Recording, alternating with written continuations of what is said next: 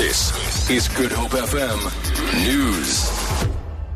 Goeiemiddag. 'n Man van Mpumalanga het 17 lewenslange vonnisse ontvang op 17 aanklagte van verkrachting wat by sy inisiasieskool plaasgevind het, wat sedertdien gesluit is. Die Hoofgeregshof in Bombela het Jabulani Mblombo vandag gevonnis nadat hy vroeër skuldig bevind is.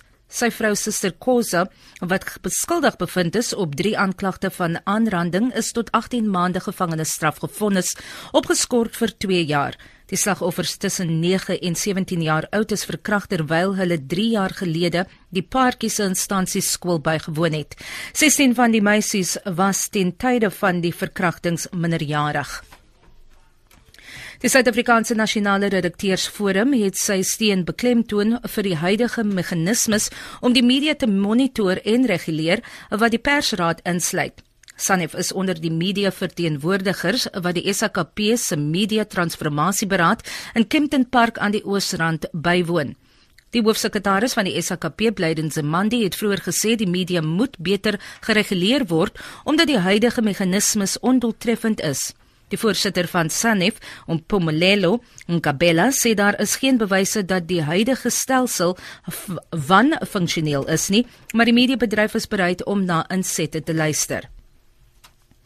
Die hoof van Afrikaans aan die Universiteit van Wes-Kaap, professor Stuart van Wyk, sê swart stemme is dikwels afwesig wanneer die toekoms van Afrikaans bespreek word. Hy het tydens 'n simposium deur die Departement Afrikaans en Nederlands wat by IWK gereël is oor Afrikaans gepraat.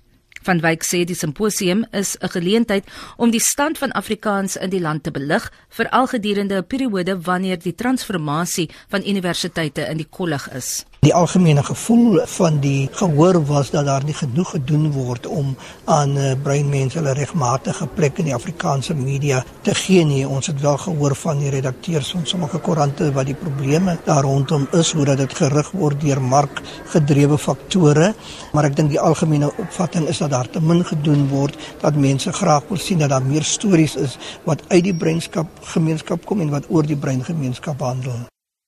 Die uitvoerende direkteur van die Afrikaanse Taal- en Kultuurvereniging, professor Danny Titus, sê daar is steeds baie uitdagings waarmee swart Afrikaans skrywers te kampe het.